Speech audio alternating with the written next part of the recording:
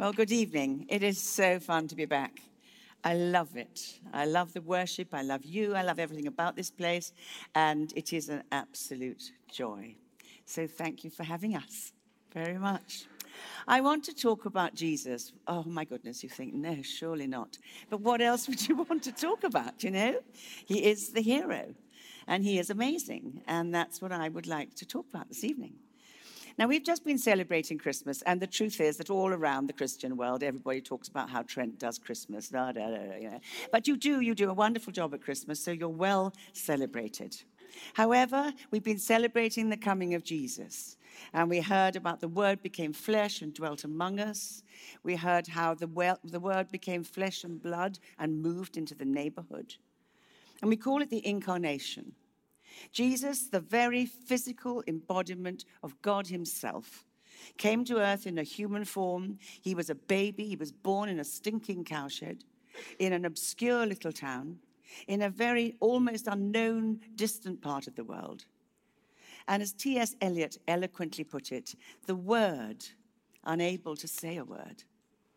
He was a baby, and he became a little boy, and he grew into a man, and he took on a form that we could recognize and relate to. And he became Emmanuel, God with us. And at Christmas, we acknowledge that this life-changing, history-determining, cataclysmic event happened. Because Jesus went on to change our world, and even now, he determines our destiny. H.G. Wells, a name you might have known, he was a writer and he was a historian. And interestingly, he said this. He said, "I am a historian. I am not a believer. But this penniless preacher from Galilee is irresistibly the center of history." Now, of course, the decorations have been dragged down. Everything's been packed up and put away. And you can be very, very sure, take my word, that the Christmas lights that you put into their box and, stored away in perfect working order, you will get them out next December and they'll all be dud. And I want you at that point to remember that I am indeed a true prophet. Happens every time. So why, you say, would we continue to celebrate? It's all done and dusted. But why wouldn't we? Why wouldn't we want to continue to celebrate who Jesus is, what Jesus did, and all that Jesus calls us to?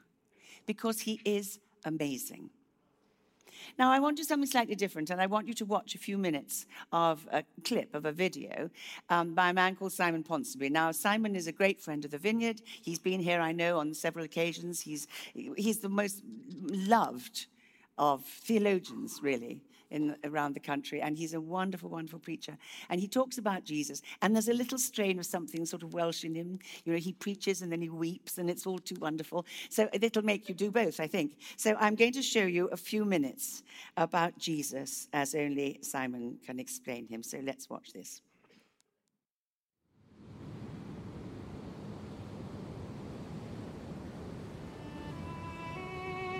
Consider these things. He reigned divine in unapproachable light and incomparable glory. That's how he was. And he created all things and kept them going by his powerful word. And he was endlessly worshipped and adored by myriad upon myriad of angels. And yet he overflowed in restless love and created humans in his image that he might love on them. And he created a paradise, a garden, and he met them in the cool of the day to be with them and to bless them. And he gave them free will so that they might love him back in freedom. And he did not turn away when they turned away, but he moved towards them in love. He's the God who is always advancing towards us in love. And he covered their nakedness and their shame. And when he excluded them from the garden, he didn't stay in the garden, but he accompanied them out. And he chased them all the way through the corridors of history. And he reveals himself in creation and conscience and in words and in wonders. And he chose his servant Israel to reveal his glory to the world, and he graced us with sacrifice and law so we could understand him and so we could stand before him. And he prophesied and prepared and planned his particular coming to us. He is amazing. He's amazing. And he wed himself to human flesh in virgin womb, and he took upon himself our very nature, that he might give his very nature to us. And he dwelt among us as one of us, and drank the earthly cup to its lees. And at the age of 30, he left obscurity and began his public ministry. And he spoke like no one else, and he lived like no one else ever lived. And people who heard him were amazed, and some were afraid, and a few were angry. And he called people to leave everything and follow him. And he said he was bringing the kingdom of God. And he showed us that he was the king of the kingdom. And he showed us the nature of the kingdom, that it was a kind kingdom. And he showed us that his was a powerful kingdom, and lives were transformed. And he gave us the keys of the kingdom. And he forgave the sins of the adulterous woman and the cripple who got up and walked. And he tenderly touched the leper, and he healed their skin, and he removed their ignominy and shame. And he bent double with compassion when he was moved, seeing the sickness and suffering of others. And he raised the dead boy and gave him back to his mother. And he raised the dead girl and gave her back to her father. And he raised his dead friend and gave him back to his sisters. And he opened the eyes of the blind, and he opened the ears of the deaf, and he opened the prisons of the tormented, and he opened the minds of the questioning, and he opened the way for us to God. This is amazing. Have you ever heard of anything else like that? Isn't that wonderful? Isn't that wonderful? It's almost impossible to say more, for he is indeed so amazing. But I'm going to try. I'm going to try. And I want to talk about all that Jesus is. Consider some of his names. He's the Rose of Sharon, which speaks of his sheer beauty. There's a lovely song that some of us have sung. It talks about the creation of the world all the way through to the coming again of Jesus. And it says a lovely line. It says, your beauty arches above it all. His beauty arches over us all. He's the bright morning star, which tells us of his brilliance. He's the Alpha and the Omega, the first and the last, the beginning and the end, the Ancient of Days. He determines history, but he was before it and he is beyond it. He was the son of David and the son of man, which reminds us of his earthly lineage. He was the Lion of the tribe of Judah. He was the powerful, the victorious one. But then he was also the Lamb of God that takes away the sins of the world. He was the sin bearer. The Lamb that was slain and now stands in the middle of the throne. But he only won that victory because he was prepared to become the ultimate victim. We sang that wonderful song this evening, To You, the Slain and Risen King. What a paradox. He's both. He's slain, he's shattered, he's sacrificed, and he's risen and glorified and in power. He's all of those things. His names are many and they tell us much about his character, but consider some of his claims himself. He said, I am the light of the world. I'm the one that illumines. I'm the one that makes things clear. At Christmas, of course, we read the true light that lightens everyone was coming into the world. And we were reminded in John's Gospel, the light shines in the darkness, and the darkness has not overcome it, nor will it ever. He said, I am the bread of life. I am the one that satisfies and sustains you. I am the way, I am the truth, I am the life. I'm the one that leads you and guides you and is safe to follow. He said, I am the vine. I don't know if you've ever seen a vine growing or a picture of one. The trunk is pretty clear. And then after that, all the branches branch off and become so intertwined. And so you can't even imagine where they go or which bit belongs to which, because so intricately are they intertwined. And that's the very illustration Jesus gave of how closely we can be involved with him and he with us. He said, I am the good shepherd. I am the one that loves and protects. I am the one that, like the Eastern shepherds in his time, went behind them. He went behind the sheep, guiding them and egging them on, if you like, but following them with goodness and mercy. And then he said, I am the resurrection and the life. Those who believe in me, he said, shall never die. This is the ultimate and the deepest assurance of all of us who believe in him and who receive all that he offers for themselves. When Jesus addressed some of the churches in the early history of the church through a vision of John in the book of Revelation, he spoke of himself like this. He said, I am the Alpha and the Omega. You'll know these words. Who is and who was and who is to come. His beauty arches over it all. I am the first, I am the last, I am the living one. I was dead, but now look, he said, I am alive, and I live forever and ever. These are the words, he said to one of the churches, of him who is holy and true. These are the words of the Amen, the faithful and true witness, the ruler of God's creation. That's our Jesus. Jesus is amazing. Jesus is mind-blowing. But consider, too, that he came as flesh and blood. He moved into the neighborhood and became the most articulate expression ever of God himself. I want to show you a painting. You may know it, you may not, in which case I can tell you all about it. This is a painting in a chapel, the Sistine Chapel in Rome, where the popes are elected. And the ceiling, and indeed the Last Judgment at the end, were painted by a painter called Michelangelo, and he painted it in probably 1510. 1513 period. And it is the most extraordinary painting. No picture can do justice. And we've been to it. I've been to it once or twice. And as you go in, you look up, and the thing is a riot of color and of activity and of complexity, of prophets and sibyls and angels and history and the creation of Adam in the middle, which you might recognize. But it's just overwhelming. So in their wisdom, the Vatican authorities have placed all around the rest of the chapel, at about this level, a series of mirrors, and they run from one to the other. So where you look up, you can look up for possibly 30 seconds, but not more. And you get just the crick in the neck. You can't do it physically.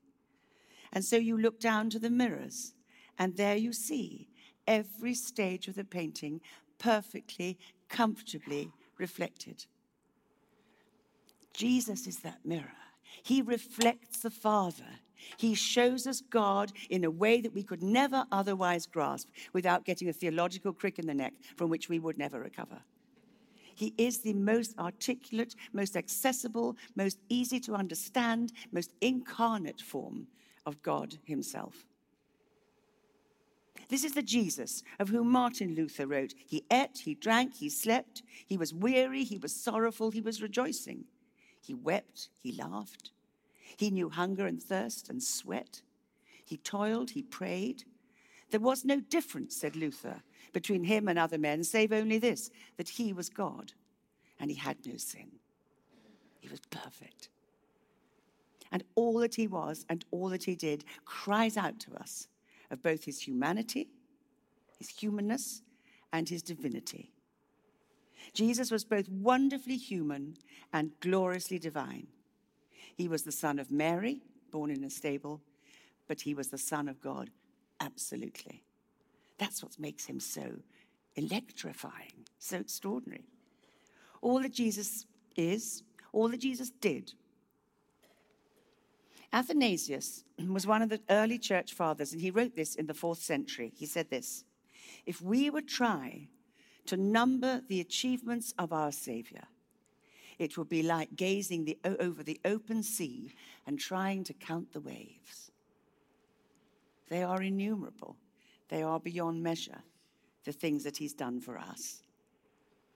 And at this point, I'm going to indulge you just a little further. We're going to look at the second half of that. Is that all right? If you want to take a break and go out, you can. But basically, I would suggest you wait and watch the second half of Simon's video about Jesus. And he fed 5,000 hungry pilgrims with just 5 loaves and 2 fish.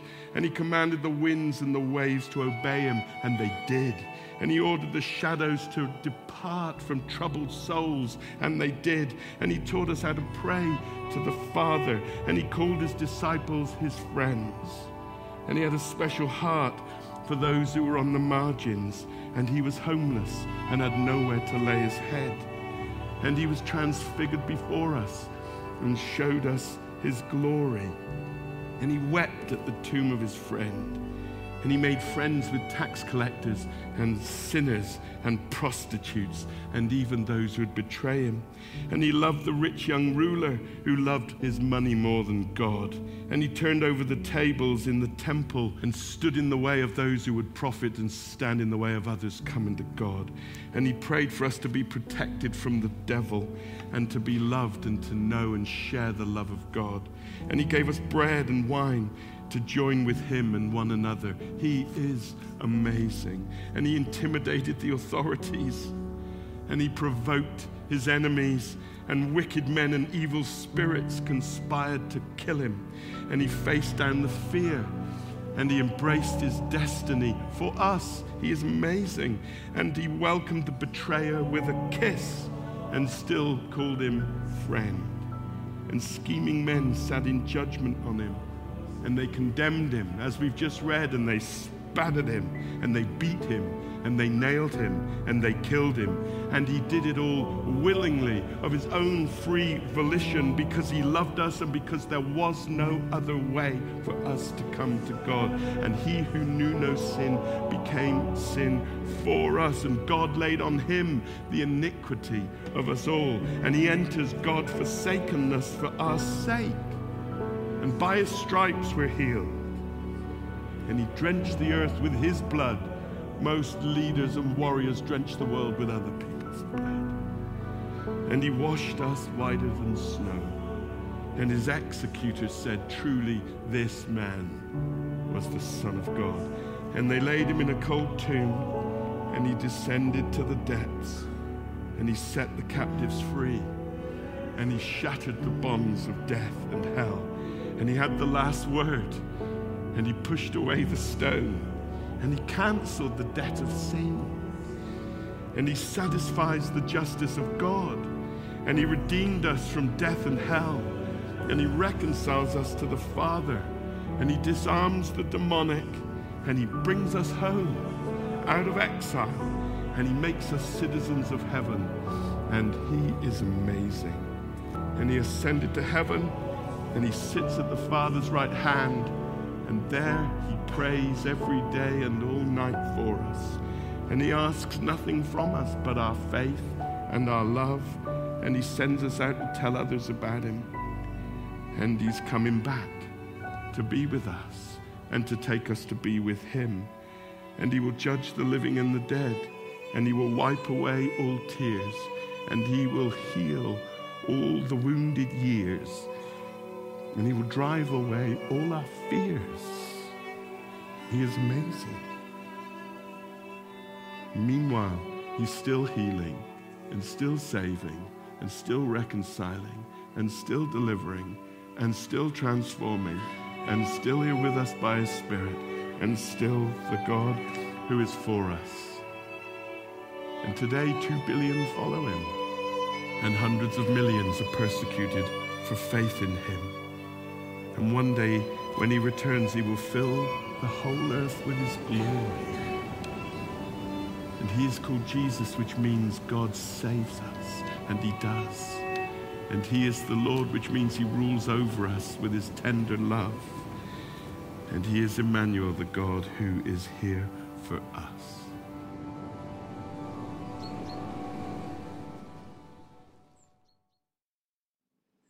Jesus is wonderful. He lived an extraordinary and exemplary life. And we've just seen a little bit and been reminded of what made him so extraordinary. There was a philosopher called Einstein, who many of you will have heard of and who was generally regarded as rather clever. And he said this: as a child, I received instruction, both in the Bible and in the Talmud. I am a Jew, he said, but I am enthralled by the luminous person of the Nazarene. No one, he said, can read the Gospels without feeling the actual presence of Jesus. His personality pulsates in every word. No myth was ever filled with such life. That's the Jesus that we love and that we worship and that we would give everything for and spend everything on.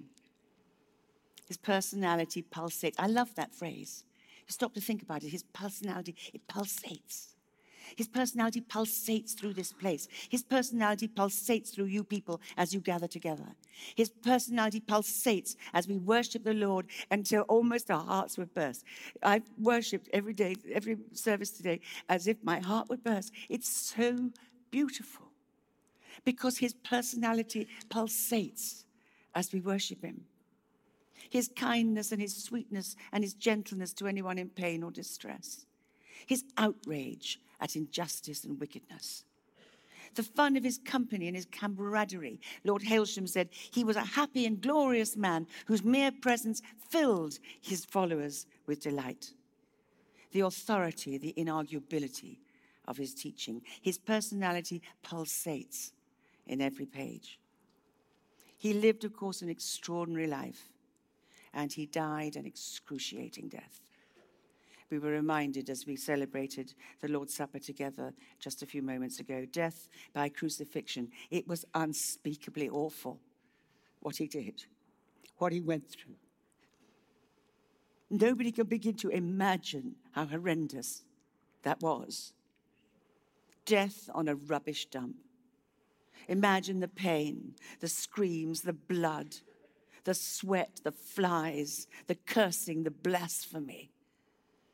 The horribleness of it all. Crucifixion was the worst form of torture and death that was ever made up by man. It was the most extreme example of man's inhumanity to man. And Jesus embraced it. He went to the cross voluntarily, knowingly, because he knew that he alone must die. He knew that he alone must take the blows, must carry the can, must stand in the line of fire. He alone was able to spring the cage of our captivity and set us free. That's why he's so amazing. And that's why, as Simon said, billions of people around the world, and over history, billions and millions and millions and millions of people have followed him because he is that amazing. For Christ suffered once for sins, the righteous for the unrighteous, to bring us to God. An extraordinary life, an excruciating death, a glorious resurrection. Our amazing Jesus was victorious over death so that we can be too. It is, as Athanasius said, impossible to number the achievements of our Savior. And you'd say to me, why are you a Christian? Why do you what you think you're talking about? Why are you standing up there making such a thing about Jesus? I'll tell you why. Because I have found in the person of Jesus the most marvelous, the most magnetic, the most mesmerizing person. So much fun to be around. So wise, so pleasing in every way.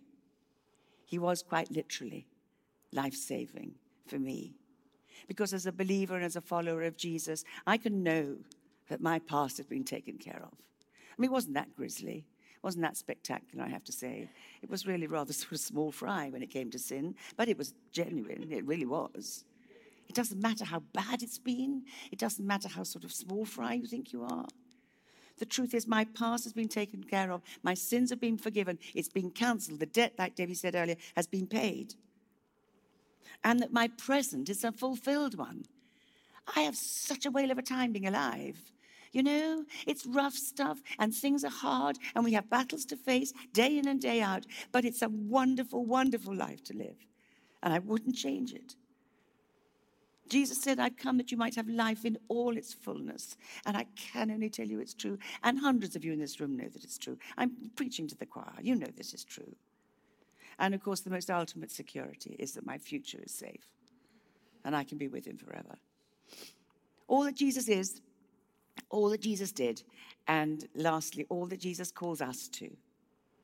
Did you notice in Simon's little video there, those phrases about he is still healing, he is still saving, he is still transforming, he is still delivering.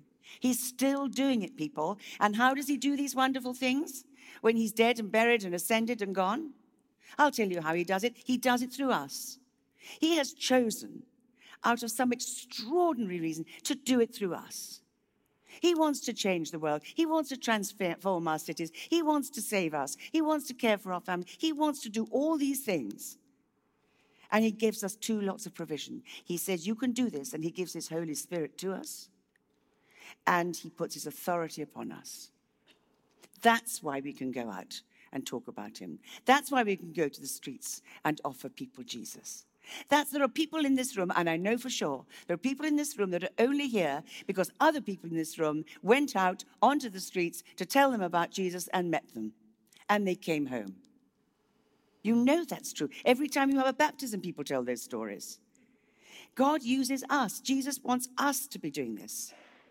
He said, I won't leave you as orphans. I will come to you. And then he sent us his Holy Spirit. I will ask the Father, he said, and he will give you another advocate, known as the Comforter or the Holy Spirit, to help you and to be with you forever. That's who's living in us. That's who's doing all this stuff. It's the Spirit of Jesus himself. And the Holy Spirit equips us, and he enables us, and he empowers us, and he galvanizes us into action. And he drives us out from our pulpits and onto our pavements. That's why.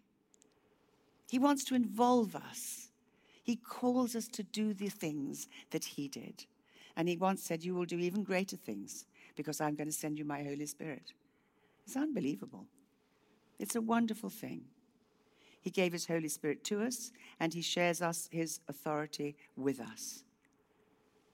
He's given us authority. He said, all authority is given to me, therefore you go. He passed it on. He said, it's for you. You have my authority.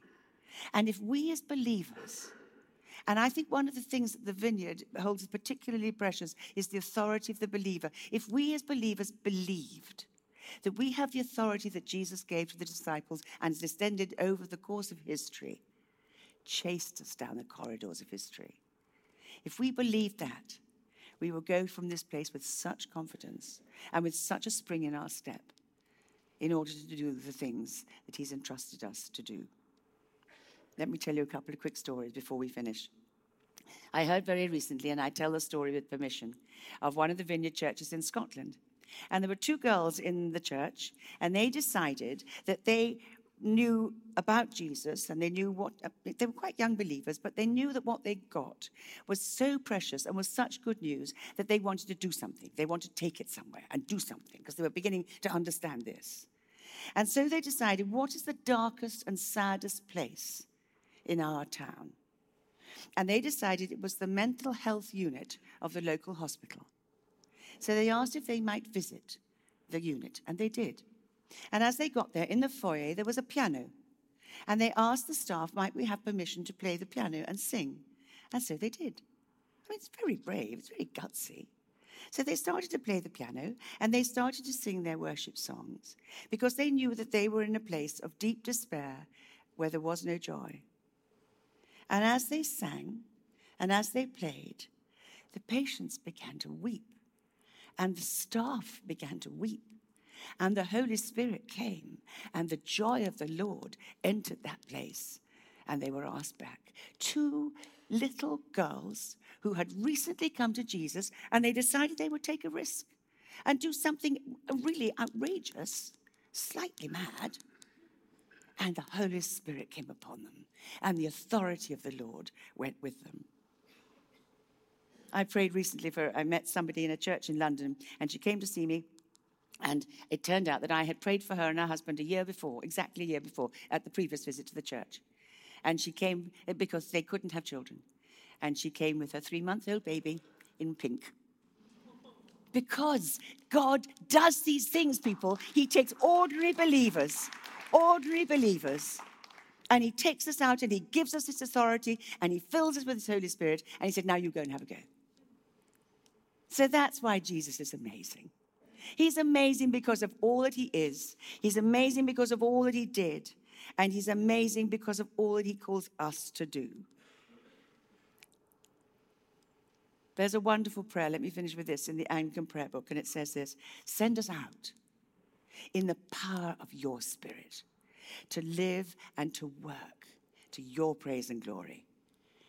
And people usually say, Amen, people. Amen. And may the Lord send you out, you wonderful people of this fabulous church. May he send you out in the power of his Spirit to live and to work to his praise and glory, that the kingdom may come and that this place may be changed and that this place would have to have more services because you cannot fit them all in.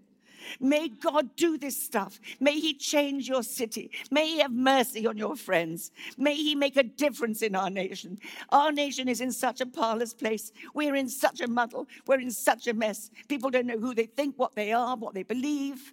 But Jesus is the answer. Jesus has the answer. Jesus is the one. Jesus is the one. Jesus, Jesus, Jesus.